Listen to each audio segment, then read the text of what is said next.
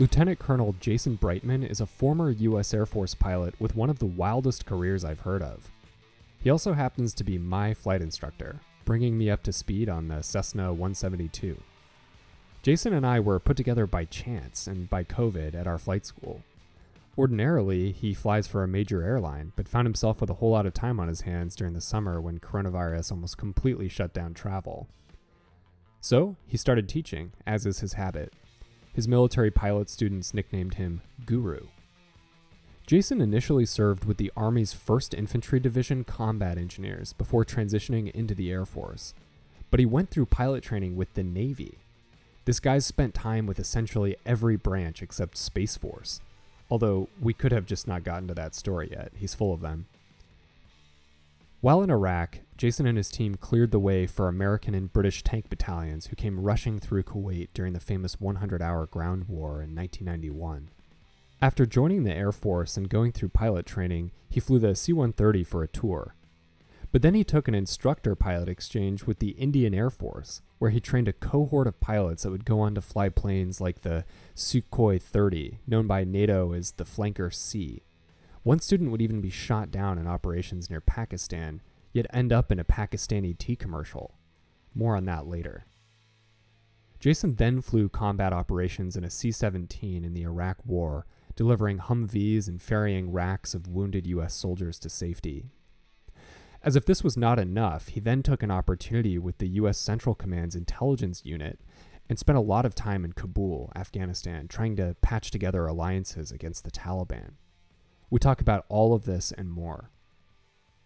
One other thing, I reference a couple of books during the episode.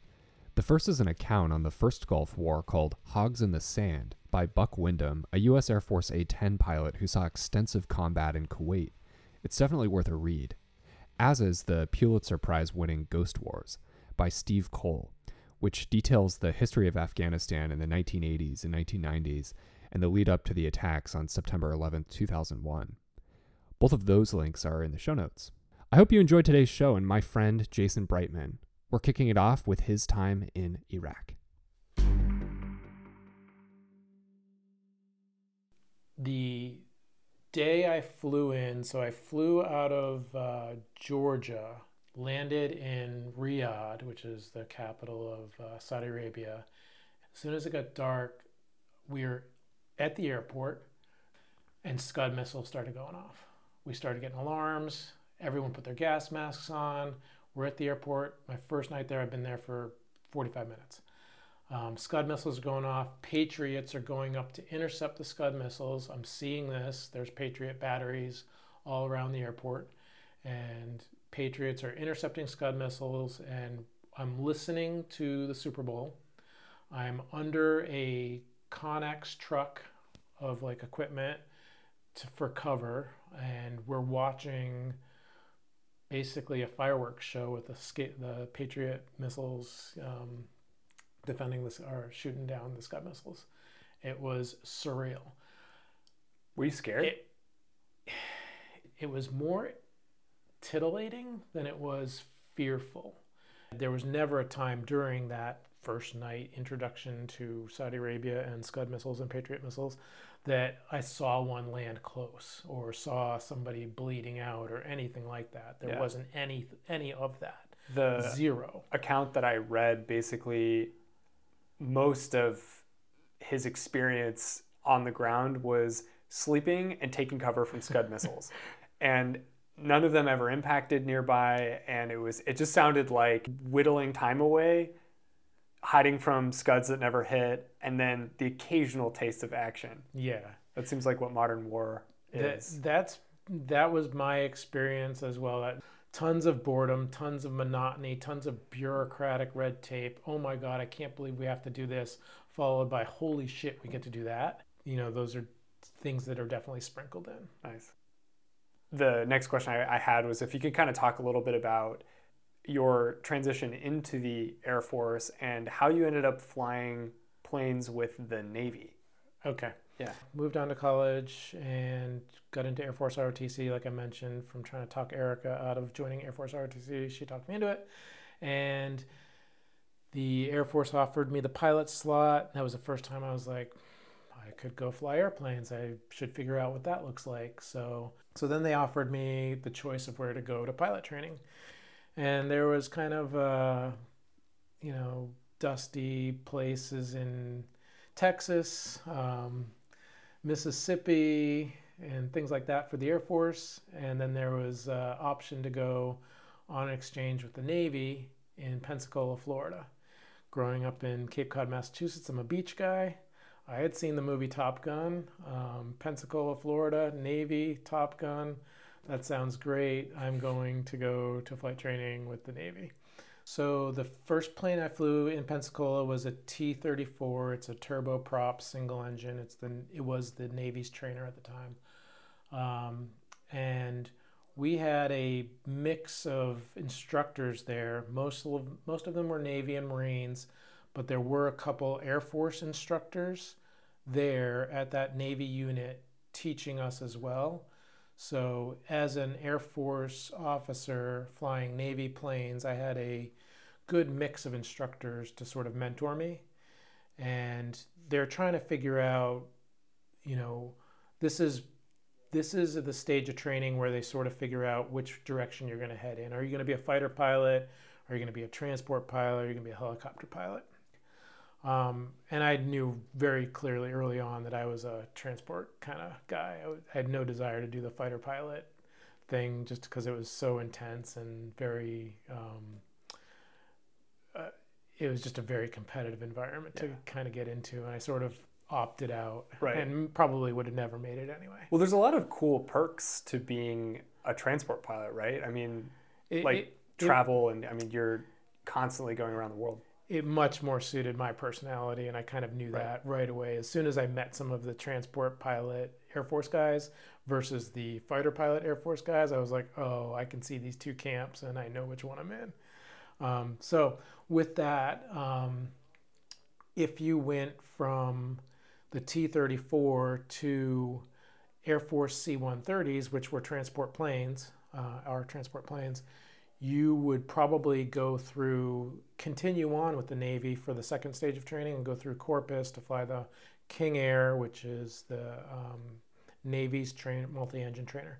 And that's what sort of lined me up with the C-130 for my first operational plane in the Air Force. Graduated, got my wings from the Navy in January of 2000. And went on to fly C-130s for a couple of years down in Tucson, Arizona, as a co-pilot, first officer co-pilot, in a airborne command and control mission for the C-130s that were there. Right. We didn't do normal transport stuff. We did an airborne command and control mission, kind of like JSTARS or AWACS, but on a smaller scale. Gotcha.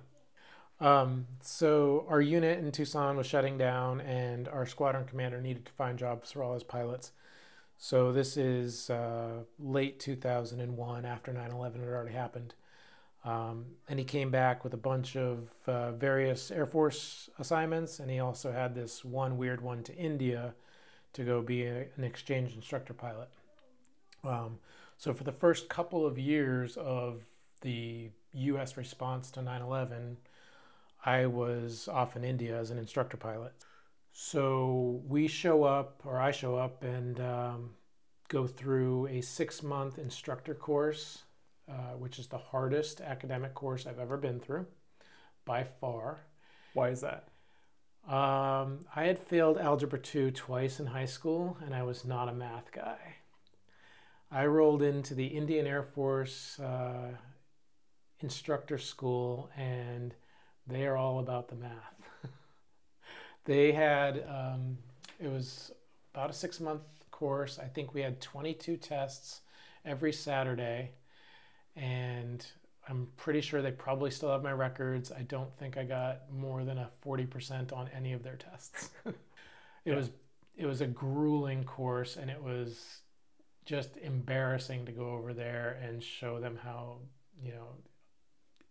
unintelligent I was when it came to math, and it was just terrible. They really didn't know what to do with me. They're like, Wow. we want to almost send you home, but you fly really well, so Yeah. we'll let you stay. Well, I suppose that's the important part, right? I think so. You know where I fall on that. Yeah. So. So like how do you come up to speed on a completely foreign plane that kind of looks like a fighter? You've been flying cargo, like Right. how does that work? So, I mean, my exposure up to, for aerobatics and stuff like that was really limited to my few hours in the T-34 from the Navy. And then I spent a couple of years flying heavy U.S. Air Force planes around, C-130s. But flying is flying, and you would be surprised how much your 30 hours in a Cessna would translate to 737 flying or whatever. It's just all kind of, little nuanced differences, but Right. So what were the characteristics of this plane that you transitioned to though? all right. So it's called a Kirin. I think it was a Kirin Mark II. I'm not sure what that means, but single engine, jet trainer, centerline thrust. It's the truest plane I've ever flown because flying a propeller that you need a bunch of right rudder. You have all these different factors going on. This thing was just a straight jet right down the center. You had the power, it was there, had Martin Baker ejection seat. They use it for their demonstration team. It's the same plane that their Thunderbirds use to do their air shows. Right. But it was their advanced trainer for the guys that were on the jet track or the fighter track for India. Awesome. And was it supersonic? It wasn't. No, Oh. It would. I think it would probably top out around 350 knots or something if I had Still to guess. pretty good clip. It's all relative. I mean, speed is speed. I think when you're flying around with a student who's barely hanging in there, just going 200 knots is pretty fast for them. So. Tell me about that time that you had to almost choke out the student. Angad and I were flying around on essentially a cross country. We're going from one air base to another. So we're trying to climb over these clouds, and it's right about at our service ceiling. So we're just trying to get over them, and we're sort of pitched up. And it's very difficult to see the actual horizon. So I'm relying a lot on the artificial horizon, which sucks. And by the student's left arm on the sidewall of the airplane is an inverter switch, which will provide you the electric power that you need for these instruments to work. These instruments that aren't all that helpful to begin with. In Angad's excitement about what we're trying to do, he keeps elbowing this switch and actually removing the power to this instrument. And so the Indian instructors that I've flown with have been like, "You're too nice in the cockpit. You kind of give these guys a tap every now and then. Wake them up if they're not. Give them a little nudge, a little bit of forceful nudge." And I would never do that. I'm not going to be the American that gets a reputation for beating up Indian students in my cockpit. But we had also been taught a maneuver or a technique to sort of, if you need to get their attention, and they're sort of locking out on you or whatever, you can grab their oxygen mask and sort of or oxygen connection and sort of shake their head a little bit and just sort of wake them up. I ended up having to do that with Angad on this because I needed that inverter to work for me because I needed that artificial horizon pretty bad, and he had knocked it off twice, and so I just had to give him a little bit of a wake up. So yeah. Why does the Indian Air Force use primarily Russian aircraft? That comes out of the Cold War, and India. This is a history lesson right now. So India got its independence in 1947. They considered themselves non-aligned when the two powers of the West and the Soviet Union sort of became these opposing forces throughout the next few decades, and the Indians were non-aligned. They didn't want to get too close to either side, but the U.S. largely supported Pakistan with arms, and the Indians largely got their stuff from the Russians. or the Soviets back in the day. That has since changed quite a bit. The Indians have C-17s, the Indians have C-130J models, both of which they got after my tour there, so maybe there was something to that building relations. Yeah, you choke out enough students and then you get a good reputation, and yeah. But we have definitely warmed our relations over the last 10, 15 or so more years with the Indians, and have become more natural allies that I think that we always kind of should have been, in my personal opinion. But the Indian fighter fleet, the Navy had Harriers at one point. They currently have replaced the Kirin with T-45 aircraft, which is what our Navy trains with as well. So they've definitely gone out and gotten aircraft from wherever they've been able to. Right. So it was kind of like Cold War alignments dictated how arms were sold to Pakistan versus India. Yes. So Pakistan got the F-16s from us, right, and that put a lot of things that had a lot of, second and third order consequences, right, especially vis-a-vis India and the U.S. Right. And so you were telling me about a student that you had who actually saw combat, maybe unintentionally, over Pakistan. He was shot down. Oh no, this was a firefight. This was a dog. Oh. This was a modern day, year and a half ago, almost 2 years ago now, dogfight over the Indian-Pakistani border. Can you tell me a little bit about that? So there was a recent flare-up about 2 years ago or so. Some terrorist attacks from one side and some retaliation to the other, and these things sort of escalate there, as they've done in the past quite frequently. And Wing Commander, who was one of my students, Wing Commander Abhinandan, took a MiG-21 and had a strike package, and they were going to hit some terrorist camps in Pakistan. He ended up getting shot down, they believe, by an F-16.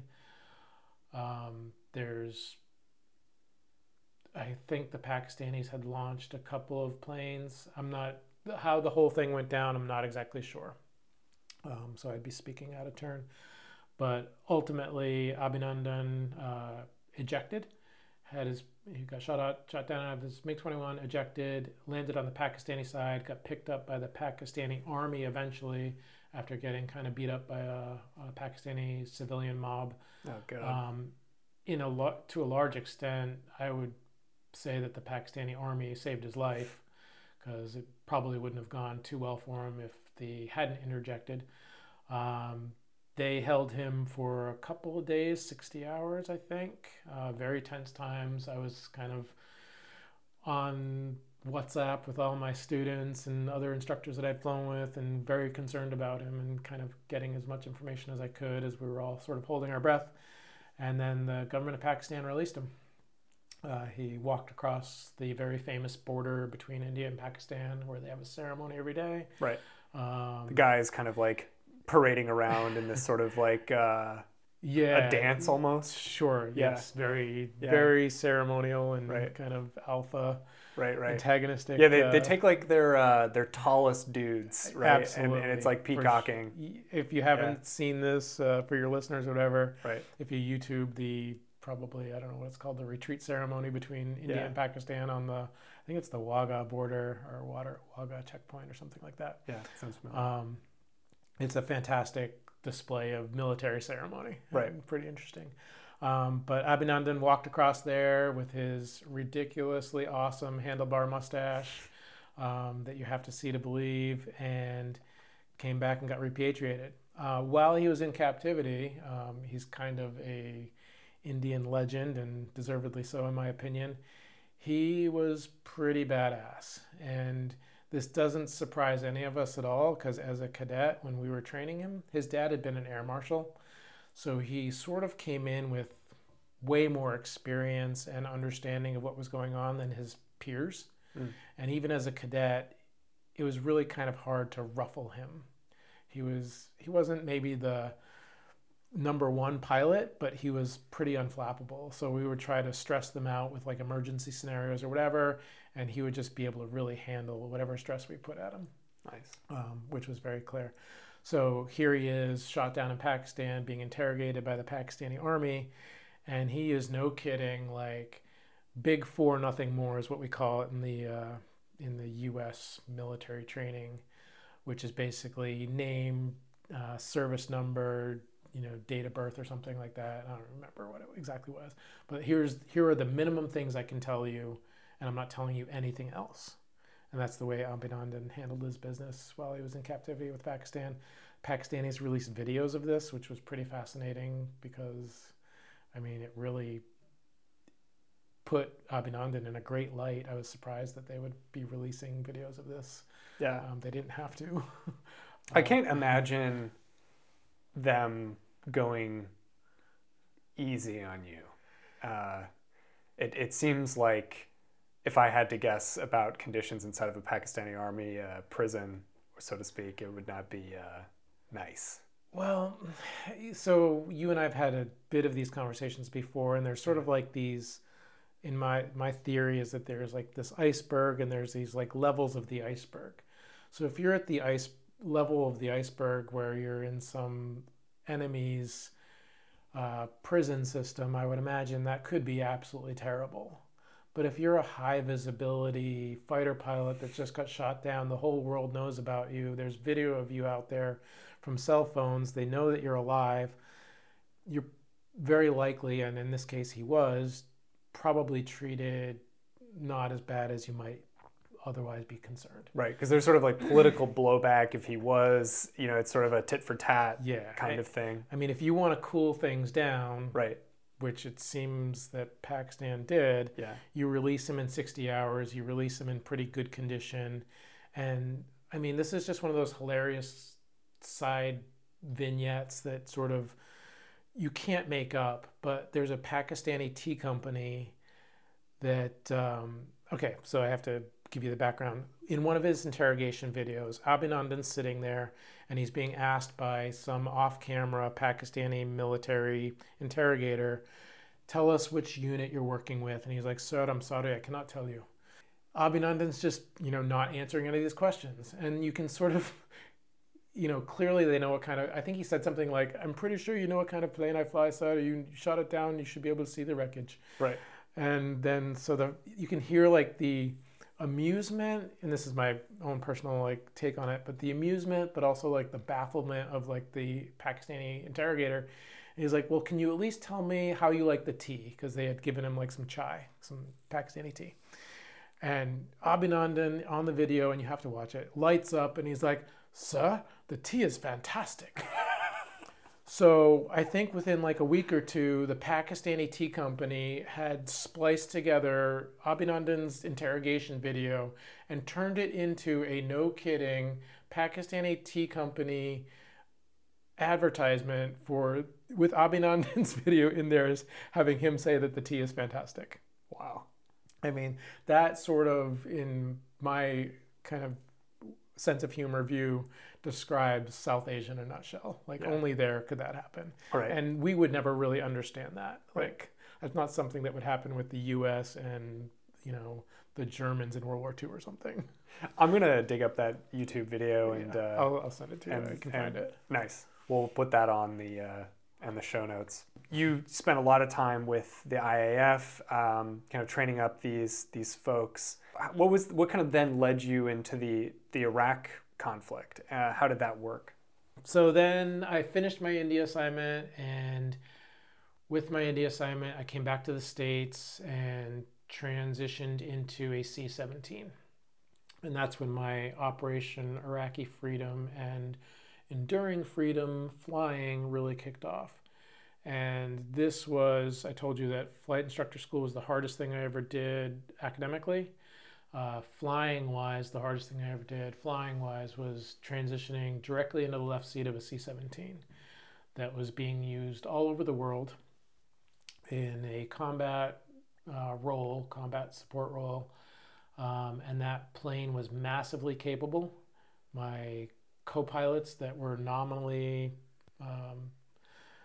my second in command had 1,000 hours in that plane, and probably half that time was combat time. They were very experienced, and it was very humbling to be the aircraft commander, flying all around the world in one of those things, doing a lot of deployed missions in theaters.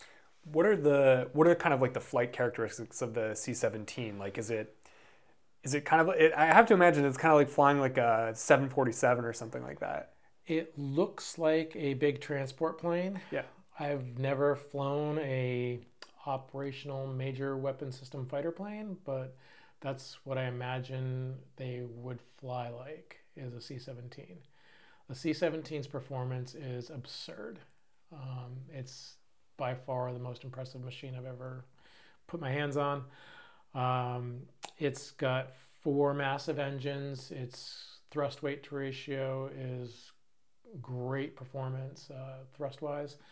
It can carry a ton. Its brakes and landing gear system allow it to stop in very short fields, to include unprepared fields. I've shown you pictures of us landing on dirt strips. It can land in 3,000 foot strips and have 1,000 foot remaining. Wow. I mean, it could easily land at St. Carlos. Carlos? No way. Yes. Wow. If you look up a video of a C-17 accidentally landing at Knight Field in Tampa when they were trying to land at MacDill, you see them accidentally land at this very small airstrip and get on the brakes and stop before they ran out of runway. And Wow. they had the 4-star commander of Central Command on board. Wow. Not a good day for those pilots. I bet not. So in terms of its sort of, does it have any defensive capabilities? It has a chaff and flare system. Yeah, it has all that. So it has a missile warning system and a chaff and flare system. If you see some pictures of a C-17, a lot of them are at night when they show like the flares coming out. It looks like just a bomb burst emanating from the C-17, which is terrifying when you're in a 30 or 40 degree bank turn right off the ground in Baghdad because you just flew over the burn pit, which happened to me. So you take off, and these sensors, because there's a burn pit, you heard about these burn pits at all these outlying fields. Yeah, is it just like oil on fire or something? Or? Well, these are mostly in deployed locations where it's just the troops on the ground collecting all the shit, the trash, the everything that they want to get rid of. They burn it. So they're doing this at this airfield right in Baghdad International. We take off, and that trips our missile warning system and launches flares. And so we're in a 30 to 40 degree bank turn at night over Baghdad, and all of a sudden I'm looking out the window and just everything's glowing with all these like little flare things shooting out. It's the first time I'd seen it, but it was coming from our plane, and it's because our flares went off. So what did you do in that situation? So you're in like this high bank turn, you start dumping flares. Like, you fly the plane. You just do what you do. I mean, the plane's flying beautifully. It's got no problem. Like, you're just like, oh shit. You're like, what was that? And somebody's like, oh, I think that was our flares. And so now let's talk about. So we've gone through a lot of your history, kind of bouncing around. It seems like you took a lot of really unique opportunities, and it kind of threw you all around the world. How did this whole CENTCOM thing come about? Well, like, what was that? Okay, so I'm flying C-17s around the world for a couple of years, doing a lot of Iraq and Afghanistan mostly. And because of my initial India experience, I got put on this short list for another opportunity. And this opportunity was to be deliberately developed as a regional area strategist. It's what the Air Force calls the Foreign Area Officer. That's what the other services call it. So FAOs, Foreign Area Officer, Regional Area Strategist, are synonymous. To do this, you have to go and get a master's degree and a foreign language. And so the Air Force flying community begrudgingly gave me up as a pilot that was flying C-17s for them. And Big Air Force sent me off to school, which was actually at the Navy Postgraduate School in Monterey, and then the Defense Language Institute, also in Monterey, to get a master's degree in South Asia and a foreign language in Persian Farsi. Nice. So that was 3 years of school. This is mid-career, and it was awesome. I mean, I got a master's degree, paid for. I got paid to go there. It was in a beautiful place, and I learned a language. Right. It was pretty cool. So is Dari the same thing as... Dari is Persian Farsi. Oh, okay, gotcha. Yeah. Gotcha. Yeah. How do you say go fuck yourself? But I do not remember how to say. I don't know if I ever knew how to say. Well, you probably weren't go saying fuck that. yourself in Dari. Probably weren't saying that directly to the Taliban when you'd meet up with them. No, yeah, we would hold off on those kind of slanders. Yeah. Abuses. So you've told me a little bit about some broad stroke stories involving a British 2-star general and giant bags of cash. Can you expound on what this was and what we wanted to accomplish in this, and kind of the context in which this is taking place? Sure. And with that, I hope you link in the Ghost Wars primer for anybody that's really interested in this. I will. Because I think that is a good starting point. Charlie Wilson's War, if they only want a 2.5-hour introduction. But right. So the Force Reintegration Cell, FRIC, is what they called it. It was under ISAF headquarters, which is the International Security Assistance Forces Afghanistan, a program there in Kabul where we had about 38 people on our team, a lot of US, a lot of Brits, and a couple other countries were sure mixed in. We worked with the Afghan High Peace Council, which was led by a former president of theirs, Professor Rabbani. And they would identify Taliban that were potentially on the fence. And if the way the program worked was essentially if a Taliban commander had about 50 people that reported to him, we would be interested in talking to him. This group, this team that I was on, they would vet these people with our Afghan partners and sit down, and we would have that conversation. And because I had the cultural training with my master's degree and the language skill with my Dari, I would sit down and kind of be the point man in these meetings and sit down with the money, have some goat and rice, meet these guys, verify that they had not fought us, or maybe they would turn some weapons in or whatever, and we'd give them some money. Wow. So these were basically, I mean, my understanding of the landscape is that Afghanistan is really lots of small kind of it's in reality it's like a bunch of fiefdoms is kind of my understanding, with like small local warlords who kind of oversee some swath of territory, and so I mean, is this accurate to say? And my understanding was that basically they're arrayed all around Afghanistan, and throughout the Cold War and through kind of recent times, their allegiances have shifted. First to confront the Soviet invasion in the 80s that was there to prop up the communist government under Najibullah, but after that they switched sides to Ahmad Shah Massoud, who maybe we'll talk about in a minute, and then the Taliban became a force, and then they kind of traded their allegiance back to the Taliban. And so by the time like you were on the scene, it was the case that we were then trying to kind of turn them again and align them with U.S. interests. Is that kind of an accurate capitulation, or am I a little off there? You're hitting the general theme for sure. A lot of what you just said was spot on. I think it's about 14 different ethnicities that are alive and well in Afghanistan itself.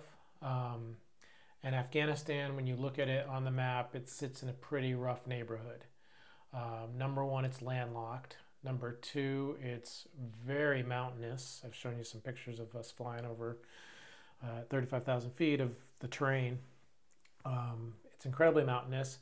And mountain people all over the world, whether it's Colorado Rockies or Appalachia in West Virginia or Afghanistan or South America, mountain people tend to be pretty independent and untrusting of flatlanders. You're talking to a guy from Utah, so I feel this. You're with me? Yeah, I'm distrustful of people from Massachusetts. My dad used to own a convenience store in the foothills of the Colorado Rockies. So he was kind of like people from the mountains would come down to his store to do their grocery shopping. And this is like a 7-Eleven kind of a thing. So you can imagine like rolling into my dad's country store to do your monthly grocery shopping and like running into Flatlanders and being like, oh, God, these Flatlanders. So Afghans have that same kind of mountain kind of approach. These mountains that are massive divide these ethnicities and these tribes quite crisply because it's very hard to get from one place to another 50 miles as the crow flies when there's a 15,000 foot peak in between you. Right. So they're not trusting of Kabul. Right. They live in a tough neighborhood. Going back thousands of years, we're looking at they sit between China and Russia and Iran / the Persian Empire and South Asia / the British Raj when it was there. And Afghanistan sits at the crossroads of all these major empires and has never really been that major empire itself. Sometimes the empires sort of bleed into there. But it's been a really rough neighborhood and a really rough go. The Afghans have been at war nonstop since 1979 when, as you mentioned, the Soviets invaded Kabul. And the Taliban are largely the refugee kids of the Mujahideen. And while the Mujahideen were fighting the Soviet Union, these Taliban kids that were growing up in the refugee camps in Pakistan were fatherless because their fathers and uncles were fighting the Soviets, and rudderless. They were being raised in the madrasas, and which are what? Religious focused schools, and a lot of the madrasas were funded by Saudi Arabia and had a very fundamentalist, or I'm trying to use the right religious terminology here, but a very strict interpretation of Islam. And that's all these refugee kids were getting. So when the Soviets left in '89, after the Mujahideen had fought them off, the Mujahideen then stayed in Afghanistan and fought against each other. Jangi-Delhali is the way you say civil war in Dari. Jangi-Delhali, the civil war that happened between the Afghan warlords that had beat off the Soviets. So these are all the hardened, war-proven Ahmad Shah Massoud in the Panjshir Valley and Hekmatyar and all the different, the guy Dostum up in Mazar-i-Sharif, all these different warlords that had beaten off the Soviets are now fighting each other for what's left over and trying to take over Kabul and all that. These the Taliban kids are now coming of age. They're 18, 19 years old. They're rolling in their white pickup trucks coming out of the refugee camps. They roll into Afghanistan with their Qurans and their new version of Islam that they've been getting in the madrasas. And, right. and here they come to purify Afghanistan. Sure. Taliban means student. Is that right? Yeah, I think that's right. And that makes sense because does it refer to them being students in the madrasas? I think so. That kind of all ties together, I see. Yeah. What was the deal with the white pickup trucks? This figured prominently in this book that you recommended to me, Ghost Wars, which I will talk about for sure in the introduction. What's the deal with Toyota pickup trucks? I think it's just the cheapest color of paint because it's everywhere. It's all over what I've seen of the Middle East. I think if you go to places that don't really care about having options in vehicle colors, you see that white is kind of the standard primer color of. But like Toyotas, it seems like there was this long history of the CIA. I mean, even well before you arrived on the scene, Right. the CIA kind of working with Pakistani intelligence this was in the effort to subvert, communist authority in the region. Sure. Lots of the donations, lots of the funds would not only go to arms, they would go to these pickup trucks and stuff. And I was just wondering what the deal was with Toyota. Toyota made a killing off of the Afghan war. Well, yeah, I hope they were getting paid top dollar retail prices. But Yeah. I don't know. I've just experienced that there's a lot of them. Not that we have to focus on Toyota. It's just like this funny thing that I noticed. Yeah. So the Taliban, they had some relationship to Al Qaeda. I guess it was sort of like there was a Saudi Arabian connection, right? Where there were officials like with Saudi intelligence, from what I recall, that were like kind of funneling a lot of the funds and, like you were saying, developing these madrasas, which were sort of the breeding grounds for what is now the Taliban. In that sort of Saudi milieu, it seems like Al Qaeda, or it was, I don't know if that was even formed at this point, kind of at the inception of the Taliban, but Osama bin Laden was sort of floating around that scene. And so what was sort of his relationship with the Taliban? Okay, so my understanding is mid 1990s, the Taliban starts to come into Afghanistan and starts to become the main actor. They beat off, they push Ahmad Shah Massoud back up into the Panjshir Valley. They sort of take over different parts of Afghanistan and start to solidify their control. This Taliban, and it's the Taliban regime that was only recognized by a couple different countries. I think Saudi Arabia was one of them. And I saw something recently that there was a couple other. Pakistan for sure recognized them as the legitimate government in Afghanistan. Because there was also, as I understand it, this intrigue where the Pakistanis had this agenda because they adhere to the Sunni variant of Islam. The Taliban was aligned sort of spiritually, if you will, with the Pakistanis, and so like that was my understanding of why they kind of backed them. It was like more likely to be sort of a Pakistani friendly regime. And I also remember from this book, there's this crazy scene that Steve Cole was describing where in Washington, D.C., there was an Afghan embassy where one of their diplomats, I'm forgetting his name, was representing the prior, more secular government. And then I think his deputy declared for the Taliban, and they kind of got into this like superheated argument, and then like ended up shuffling into like different rooms in this house, and there was like this awkward kind of interaction inside of the embassy. And then eventually the Americans just closed down this embassy in Washington, D.C. because the situation was so like ill-defined, and it wasn't clear which regime actually had power, and the Taliban seemed to be lobbying the United States constantly for recognition, but it never materialized. Yeah, so this sounds like it would have been like in that late 90s, before 9/11, obviously, kind of a period where not many countries were recognizing the Taliban as the legitimate government. It makes sense to me that what you just described. I don't remember reading Ghost Words. That it's been a while since I read it, so that all makes sense to me that there was some confusion about who actually was in charge. And I think that same confusion existed in Afghanistan.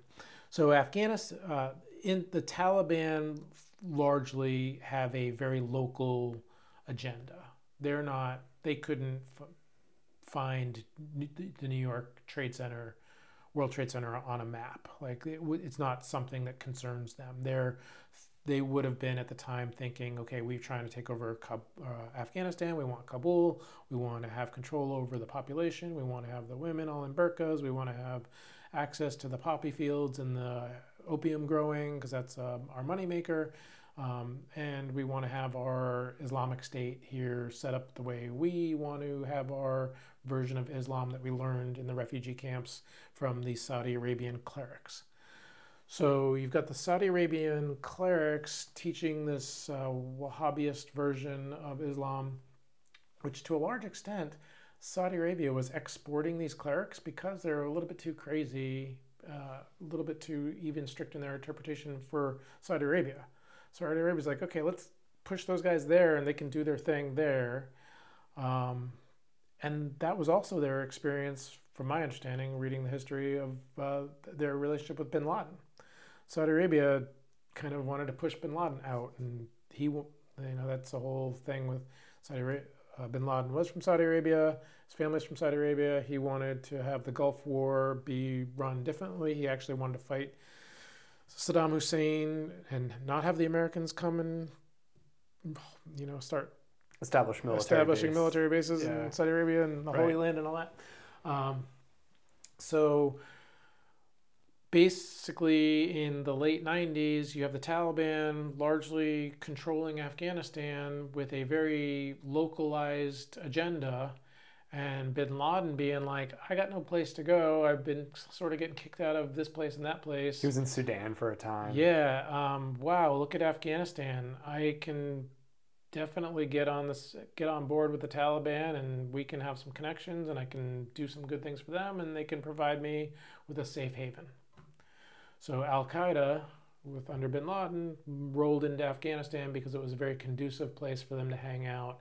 And they had a much more of a worldview, anti-Western, knew exactly where the World Trade Center is, wanted to do all the things and attack America every chance they could get, and plan and execute their operations from there. Right. So that's sort of the lead up into 9/11. So you got the Taliban with a very local view of Afghanistan and maybe Pakistan. That's their area of concern. They're just a bunch of refugee kids that aren't very worldly. Right. And I've explained to you my affection for Ahmad Shah Massoud up in the Panjshir Valley, who was trying to raise the alarms and say, hey, this is going on and this is not a good thing for anyone. Come help us out because we're fighting a good fight here. And he got assassinated the day before 9/11. Yeah. So what, so Ahmad Shah Massoud, he's kind of represented a more sort of secular, he wasn't secular exactly. I think he was a follower of Islam, but he was much more moderate in his views and much more pro-Western, beneficiary of some CIA-backed resources during the war against the Soviets. But minimal. Right. They would argue, and from what I can understand, a lot of the stuff that we as America, and if you watch Charlie Wilson's War, a lot of the stuff we pushed went through the filter of the Pakistanis and went to various Afghan commanders that they sort of picked. And I think Ahmad Shah Massoud was not in that group. He was not in the good graces. Kind of, on his own to a large extent, and still an incredibly effective commander, and gave the Soviets a handful based on what I've been able to study and read. So by the time that you came on the scene, so the Taliban was in retreat, or did they just kind of went underground, is my understanding, after the U.S. sort of invaded and established a position in Kabul? Is that essentially what happened? So I'm rolling in to do what I did with the Peace Council stuff 10 years after 9/11. Right. So in that 10 years, the U.S. had come in with Jawbreaker, and It's Jawbreaker. Jawbreaker was the first, getting the Northern Alliance together, and pushing into Kabul and, fighting the Taliban and the Taliban retreat. And so yes, the Taliban all got pushed into the hills of Pakistan, and bin Laden got away in the hills of Tora Bora and all that stuff, all that history from the first couple of years of the Afghan war. And then by the time I get there in 2011, the U.S. is starting to think about winding down its footprint, but it's largely the U.S. and coalition forces that are there. This is the time of Hamid Karzai. He was the president when I was there. And they're trying to build the Afghan National Army, the ANA. They're building the institutions of the Afghan government. They're having the democracy. You're seeing the purple thumbs with the ink voting and the thumbprint voting and all that.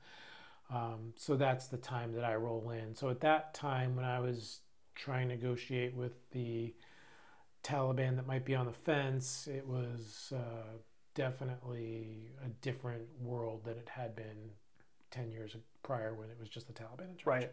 So Ahmad Shah Massoud was assassinated, but the United States still enlisted the support of sort of like his old network. Yes. That was still very much alive and well, it sounds like. Yes. After he was off the scene. Yeah.